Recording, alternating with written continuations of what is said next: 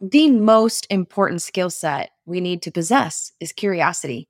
If we want to get creative, we have to get curious. If we want innovation, we have to get curious. If we want connection, we got to stop telling ourselves the stories we're telling ourselves and get curious about what's actually going on around us. You're listening to the Building a Coaching Culture podcast. If you need to compete and win in the 21st century labor market as an employer of choice, this podcast is for you.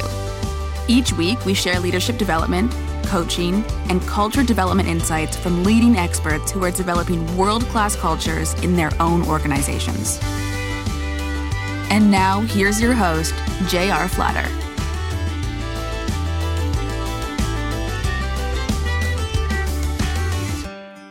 Hey, welcome back, everybody. I'm J.R. Flatter, and this is Building a Coaching Culture. As always, I'm here with my co-host, Lucas. Hello. Our millennial voice. I'm the boomer voice. We'll let DeDe tell us where she comes from if she chooses to. But our distinguished guest today is DeDe Halfhill. So let's just remind everybody who we're talking to. So building a coaching culture, leaders of complex organizations that are competing and succeeding in this 21st century labor market. It's not an urban legend that it's a hyper-competitive labor market. It's not a myth that people's expectations of their organizations is changing. And so for the way we have to lead them is changing. And for us, Lucas and I, we think very strongly that that 21st century style of leadership that will make us employers of choice is a coaching culture and leading with a coaching style of leadership. So I'll be quiet there and let you, DeDe, introduce yourself. And this is your opportunity. We really are genuinely want you to brag about yourself a little bit because there's a lot to brag about. That's always hard to do, right? But just to give your listeners a quick, brief background, 25 years in the United States Air Force, spent most of my career as a communications advisor. We call it public affairs in the military. But then also had the opportunity to lead in my own right. I was a squadron commander in Iraq. I was a mission support group commander, basically, and sometimes we call it like a small town mayor because you're responsible for everything that keeps a base operating, all of the stuff that takes care of people.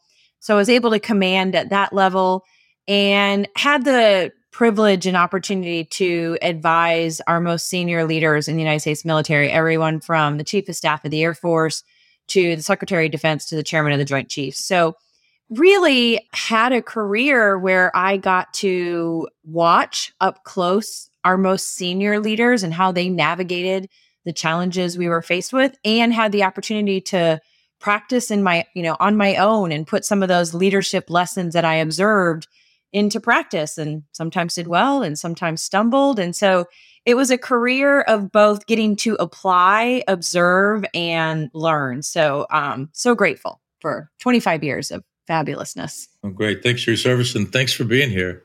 Thank you. We're trying to get a more diversified group of folks in here so we can hear their voices, and yours is certainly welcome. We're excited to have you. So Lucas and I usually go back and forth, and so I'll start off. I see executive coach in your title. What does that mean to me? If I'm a leader of a complex organization, what does that mean to me?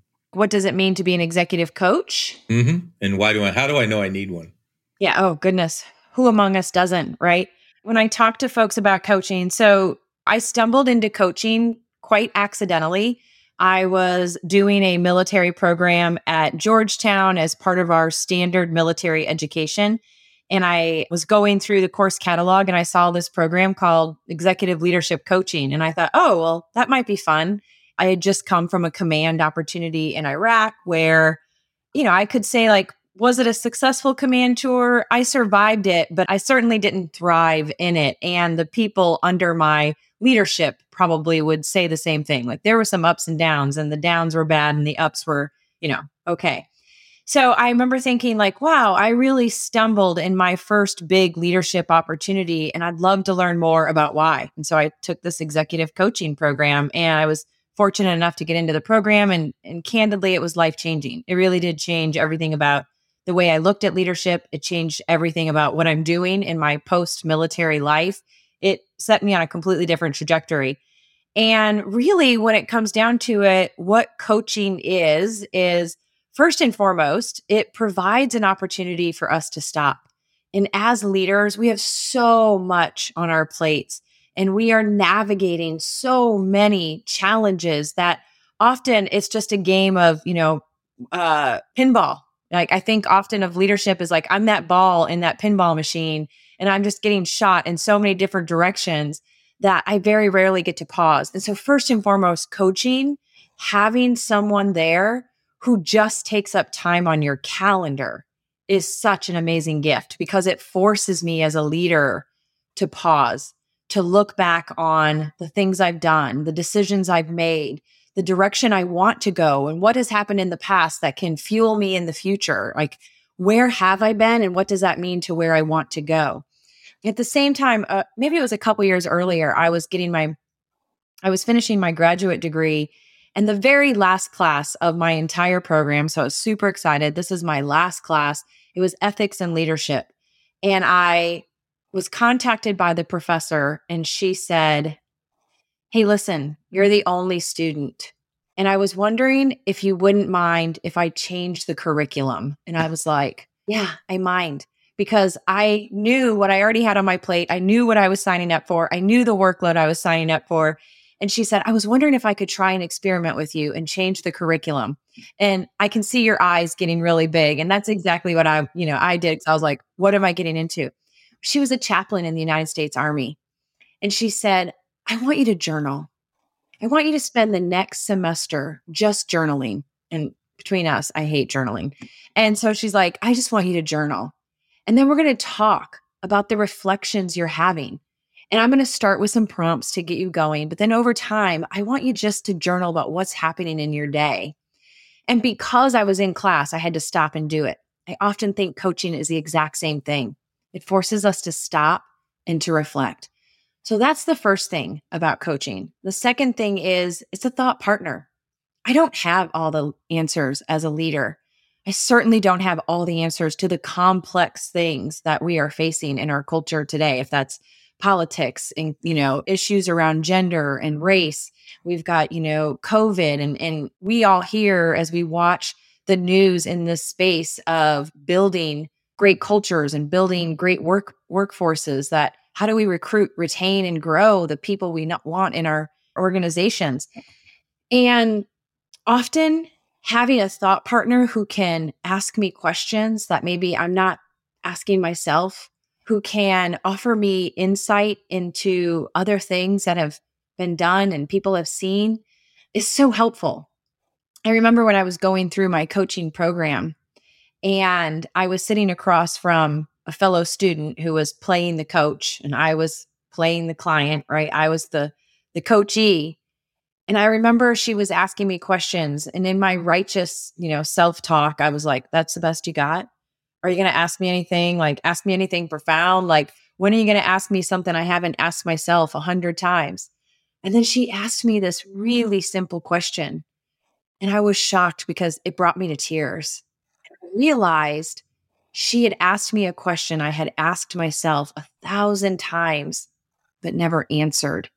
And because someone was sitting across from me, I felt compelled to answer. And so an answer came to me that surprised me and opened and unlocked something about my leadership I was blind to because candidly, it hurt a little to face it.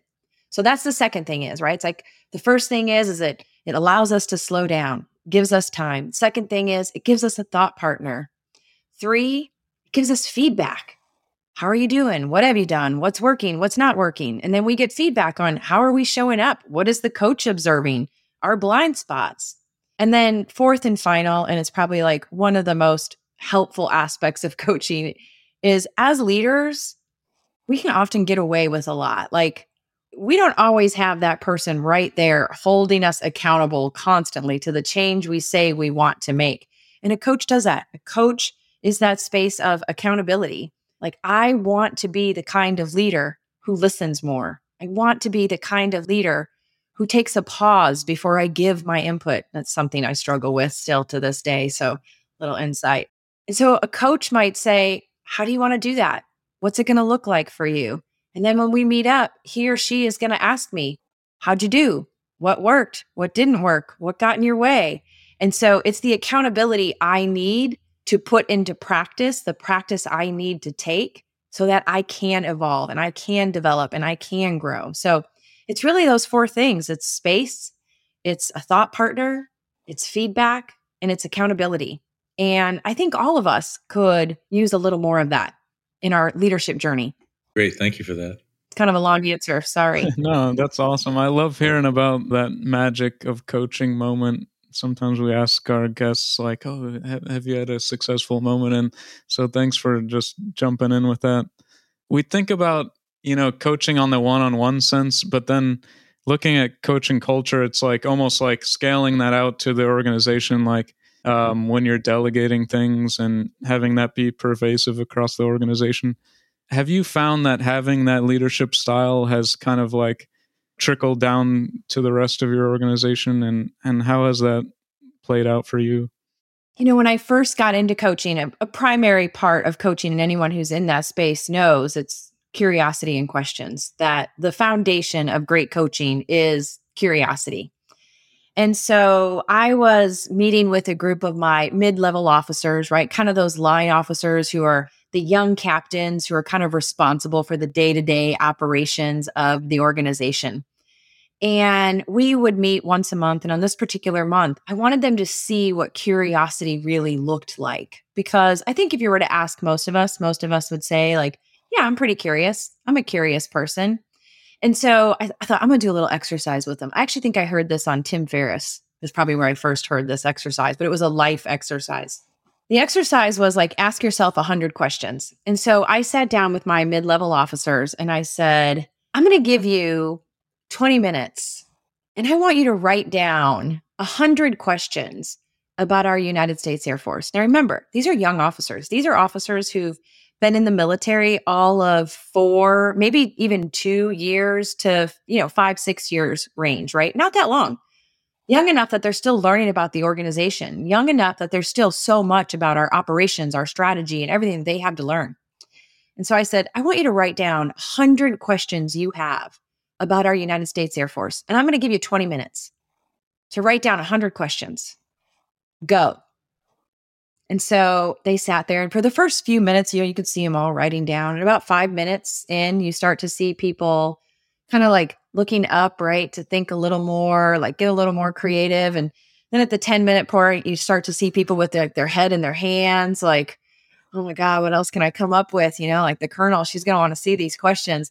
And then about the 15-minute mark, you can see 99% of them were just like spent. Like, I don't even know what to come up with anymore. So I took them out of their misery. And I said, all right, who had 5 questions? And, most of the group raised their hand. And I said, who had 10 questions? 2/3 of the group was knocked out. Maybe a third of the group had 10 questions. And then I said, who had 15? Who had 20? By the time we get to 20, one person raised their hand. These are our youngest leaders. And they can't come up with 20 questions about our organization. And I had told them, ask anything you want. Ask, why do we wear green boots? Ask, why is the flight line security the way it is? Ask, why do we paint the aircraft the way we paint the aircraft? Why is flight training the way it is? I mean, anything, any question you have about our United States Air Force. And only one person came up with 20. And you think about leading people, the most important skill set we need to possess is curiosity. If we want to get creative, we have to get curious. If we want innovation, we have to get curious. If we want connection, we got to stop telling ourselves the stories we're telling ourselves and get curious about what's actually going on around us.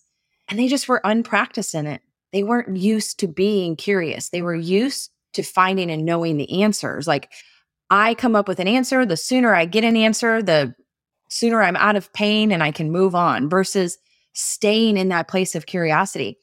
So to answer your question about like, how did we grow that? It was just a constant discussion. Where do we need to get more curious? My team used to give me a hard time because they would come in and they would update me with a brief. And then they would say, I know the very first question you're going to ask me is, what else? So here's what else. And then they would tell me, and then I'd go, okay, what else? Like, tell me more. And what else are like your magic questions as a leader? And to create that culture, you just have to practice it and model it for them and really call it out.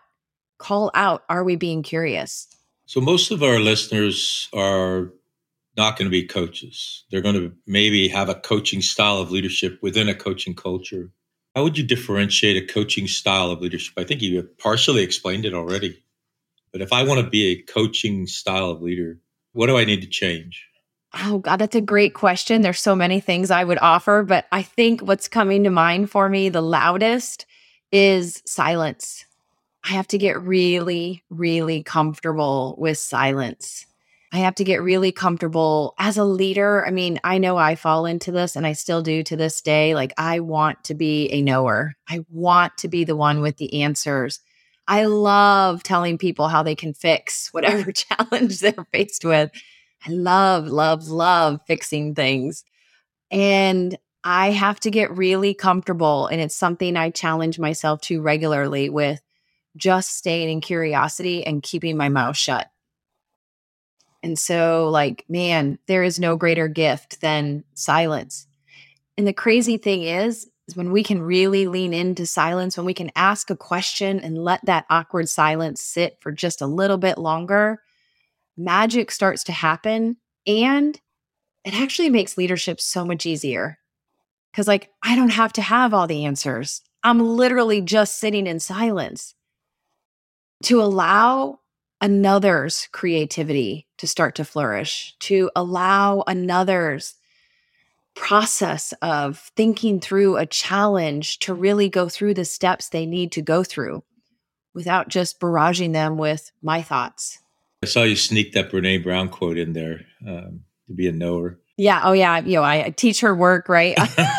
So, be a knower. I'm a knower and be a knower and getting it right versus being a learner. Being a knower and being right versus being a learner and getting it right. Yeah. Yeah, I love that. Yeah.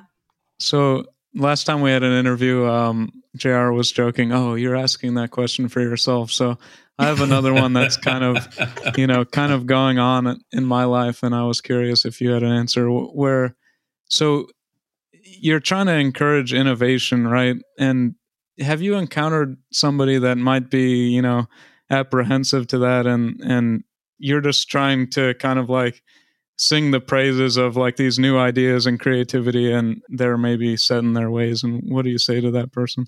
I'd love to know more why that question is something you want to know more about. I think you're getting coached, Lucas. Using Brene's work, there's so many little tidbits from her work that have changed, like I said, everything I think about leadership. But one of my favorite takeaways was the number one shame trigger at work, the number one thing that takes us out of our integrity, that makes us shut down, makes us think about like, I'm not enough, I'm not good enough, I'm not, creative enough. Anything that puts us in shame, the number one shame trigger at work is irrelevance. And when we think about change, to change something makes something else irrelevant. And I often think we're not teaching leaders the emotional skills that help manage the hurt and shame that come from when someone feels irrelevant. And that feeling of irrelevance could be based on an entirely false story that they are telling themselves, but the feeling is no less real. The story may be false, but the feeling is real.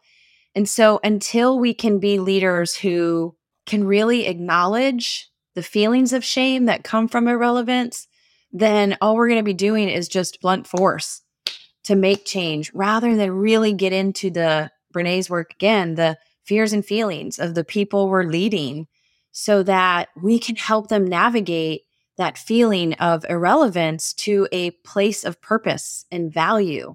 If I could share a story real quick, I love stories, so I hope that's okay. But when I first became a coach, I was working with a client, and we'll call him Tom. And Tom was in his probably late 60s. He was, by all accounts, a very successful. He was in the executive level, C-suite level, and his job was as the director of creativity and innovation. And no doubt we hear about, that across every industry, right? Like every industry is looking to be more innovative and creative. And so he had volunteered to be one of my pro bono clients. So, I wasn't, this was just like, I was brand new at this. I didn't really know what I was doing, as if any of us ever really know what we're doing. And so I sat down with him and I said, what do you want to work on? And he's like, I want to create a more innovative and creative team. And I was like, oh, okay. You and everybody else. So that should be easy. And this is my first client. So we can figure this out like no problem. And so we're sitting there and we start talking about it, and we're talking very logistics based. And I said, well, where do you want to meet every month? This is a long time ago. So at the time, coaching wasn't as virtual as it is today. And so I said, where do you want to meet? And he said, well, we can't meet in my office, because if we meet in my office, we're going to get interrupted all the time. And I said, oh, tell me more. And he says, well, everyone comes to my door and they, always come to my office with their questions. And I was like, oh, okay. And so we kind of were going through the logistics still. And I said, can I ask you a question about what you said earlier? And he's like, yeah. And I said, I'm curious, if you want to create a culture of creativity and innovation, is answering their questions too quickly taking them out of a space of discomfort and uncertainty that maybe they need to stay in to get more creative, right? And he's like, yeah, I don't know. He kind of dismissed the answer. And then we meet next week and he says, I want to talk about that creativity thing again. Like, I get it. Like, I think maybe leaving them in a space of uncertainty is going to allow them to really think about some solutions they might not be thinking of. And if I give them the answer, I take them out of that space. So yeah, let's work on that. And I say, great. And so I said, how do you want to work on that? And he's like, okay, so from now on, when they come to the door, like, I just won't, I won't answer their question. And I said, okay. And that sounds very simplistic, but that's kind of where he was at. So a couple of weeks go by and we're in our next meeting and someone comes to the door. He answers their question. I don't say anything. I don't note it or anything. Next week, we're meeting again. Someone comes to the door. He answers their question. And finally I say, I thought you had said you didn't want to answer their questions, that when they came to you, can you tell me what's going on there for you? And he's like, I just need to, you're right. I probably need to work on a little more. Fast forward, make a long story short, this continued to happen. So finally one day I'm frustrated because I'm a new coach and I've got a story in my head that says I'm not helping this guy change fast enough, which is not a great thought to have as a coach, nor is it my place to even think about that. But he keeps answering their questions and I'm frustrated. He's frustrated. And I start to nudge him a little. It's that feedback thing I talked about. And I said, you committed to not answering their questions and you are still answering their questions. You have committed multiple times to not answering their questions and you are still answering their questions. What's going on here for you? And he looks at me and he slams his hands down on the table and he says, if I don't answer their questions, then what the, and he swears, am I here for? Right? What the am I here for? And I had this moment where it was like, and that's it. His value was coming from being the person who answered their questions rather than being the person who created safe space for them to stay in uncertainty, rather than being the person who created safe space for them to make mistakes and try again. His value was coming from being the person who had the answers. Because he didn't shift the story about where his value was coming from, he was feeling irrelevant if he couldn't do the thing that he thought brought him value, rather than reframing and finding value somewhere else and being relevant in that space. He was fighting being irrelevant in a space he didn't need to be. I think that gives me a lot to think about. Thank you so much. You led yourself right into my next question. If I could ask you to finish that story, because I wanted you to share one of your success stories, and I bet this turns out well. To be honest, I think it turned out well in the sense that we did have a great conversation about value. And I think he did start to see like, oh, I can create that value for them, right? I don't like to brag, but he did end up writing me a note. And to be honest, I never got curious enough to learn more, but he did end up writing me a note afterwards and saying, I just wanted you to know, like, I had really low expectations for this experience. I had had coaches before. It didn't work well.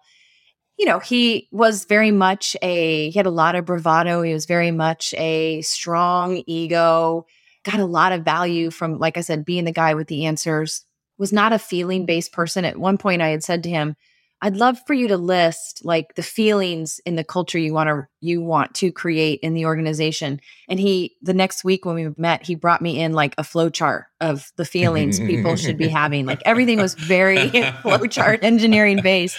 Yeah, that's hilarious. And he said, I want you to know you changed my life. Like you changed my life because I have never given that much consideration to my own space, let alone the emotional space of another. So I would say like that felt really good. It felt good to be a person who could support someone on that journey.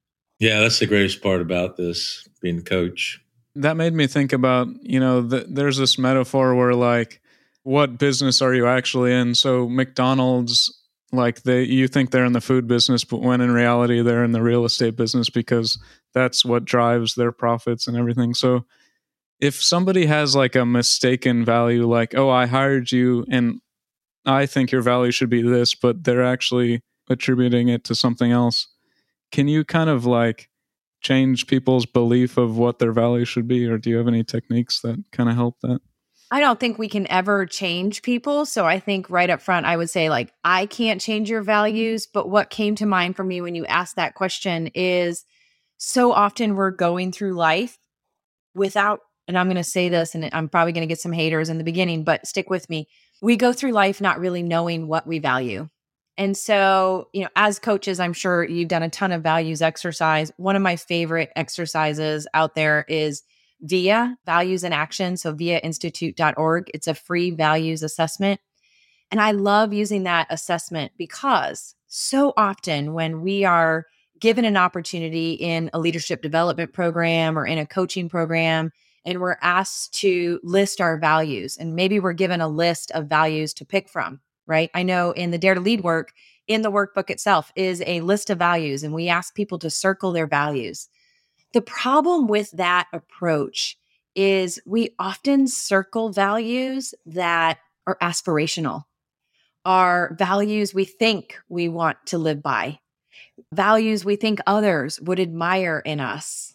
What I love about the VIA assessment is that it asks me a series of behavioral questions.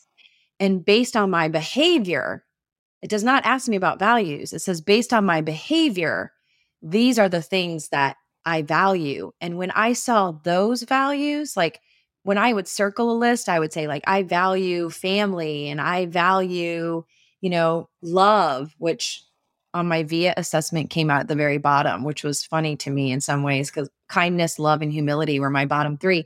But my top two were growth and authenticity.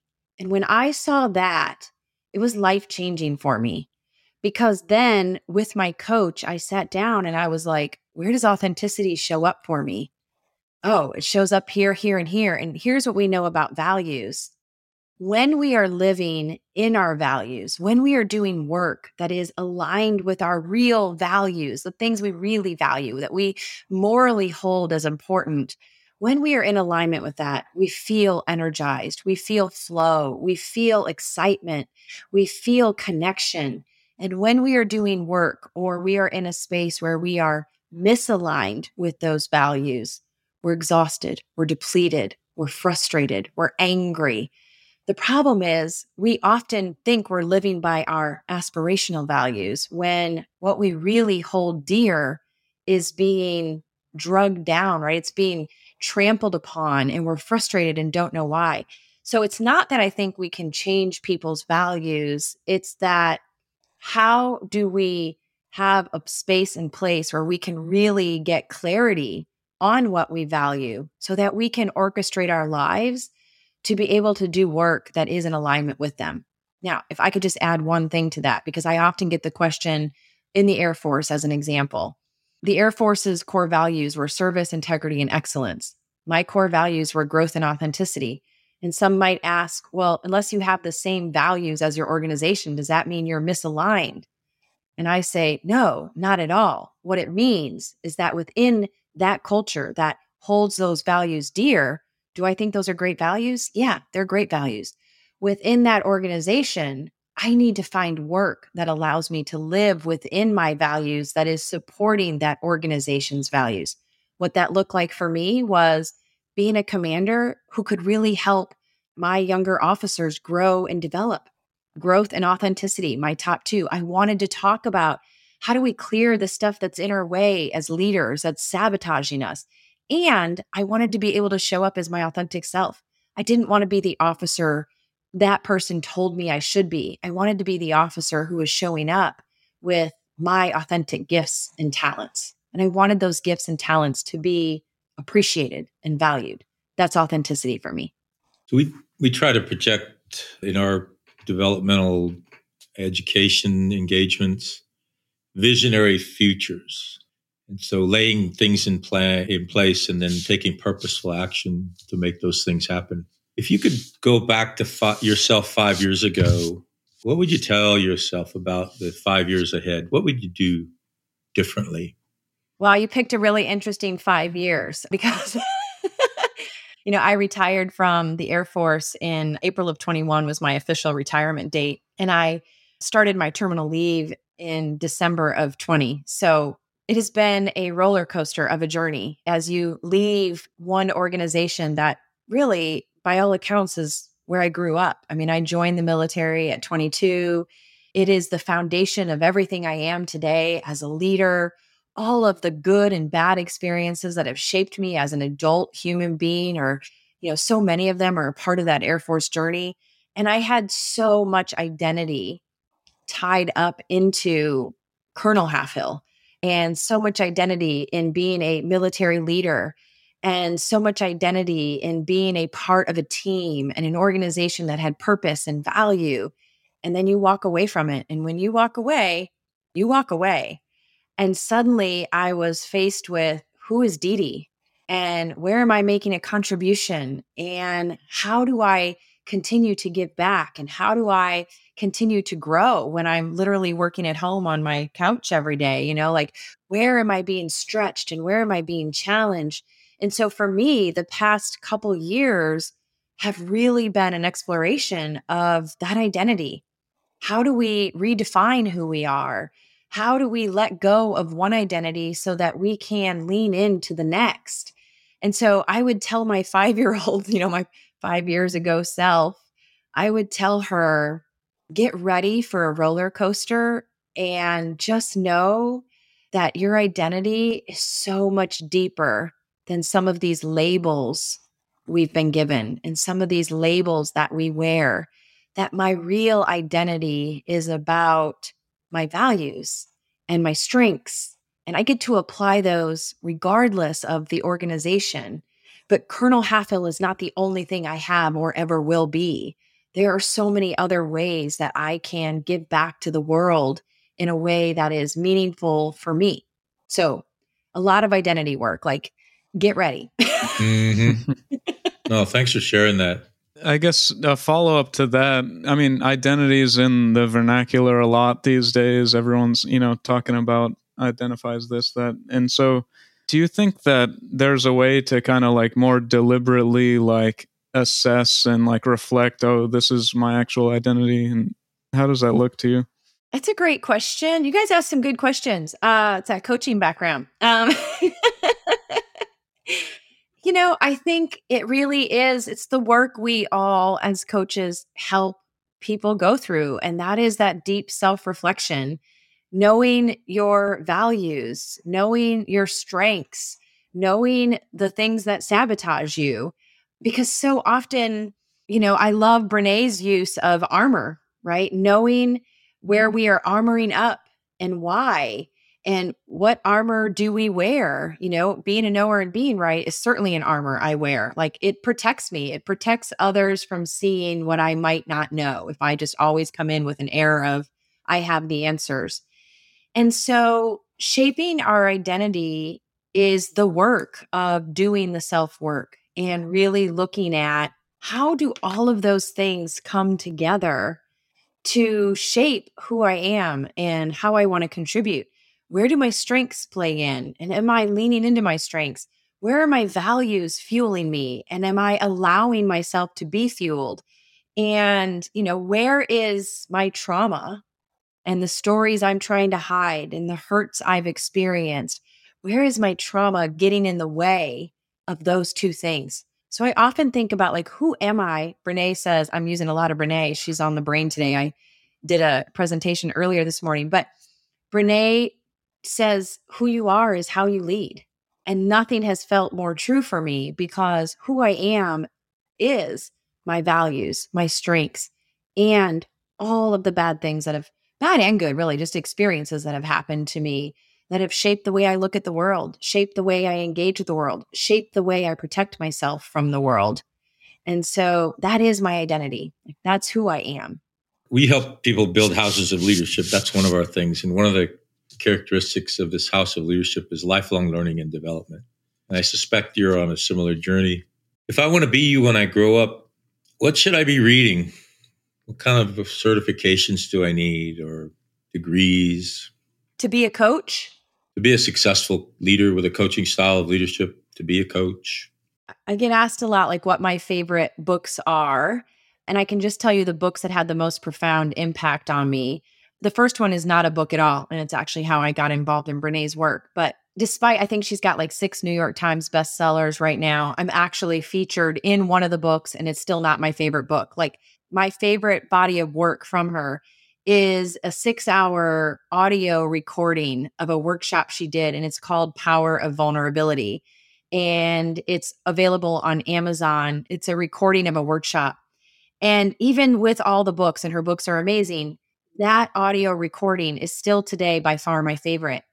Because if I want to be great, if I want to be the kind of leader who can create a coaching culture, I have to do a lot of my own work, which means I have to understand where I'm feeling vulnerable.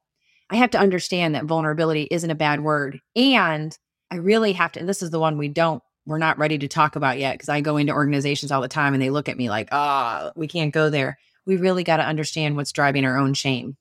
We really got to know what are the stories that are coming up that is driving our shame. And that audio program is probably the best I've heard in providing it in a concise package that is fun to listen to because her energy.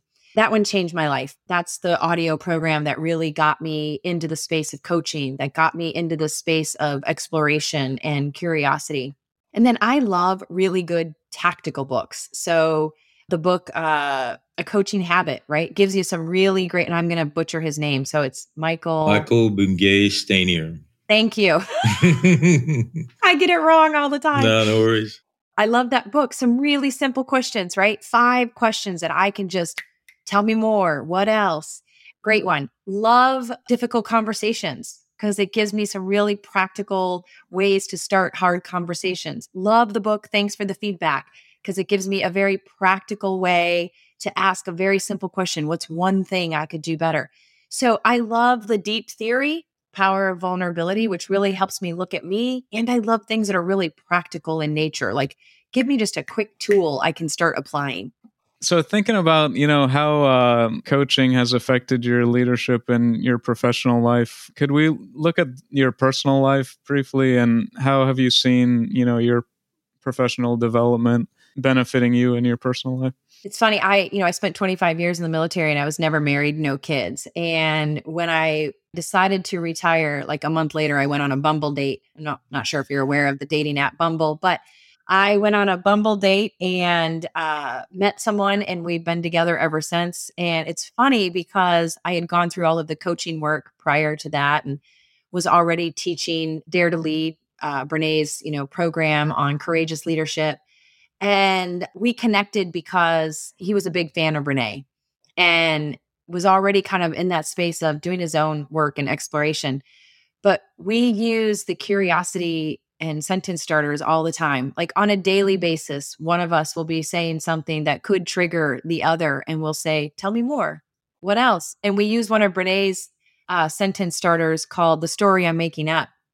Right? The story I'm telling myself, which as coaches, like 90% of the challenges we're facing with the leaders we have to support is what story have they made up about what's going on in front of them?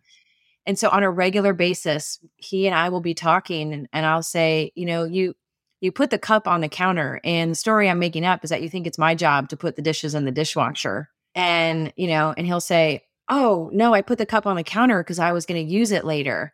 Right? But I could have very easily made up a story in my head like, oh, he thinks it's my job to put the dishes in the dishwasher, and I'm not going to be the maid around here. Like, you all know of your relationships, these stories. And so for us, it's just been such a gift because we have little to no conflict because we're very honest about the stories we're making up. And we're very good at just saying, tell me more. So it's been a game changer. It's probably why we're actually working. Well, that concludes this episode of Building a Coaching Culture. I truly hope that this episode was helpful to you. If it was, be sure to follow us wherever you listen to podcasts. Maybe stop and give us a rating or a review and share this podcast with someone who might find it helpful as well. Thanks again, and we'll see you next time.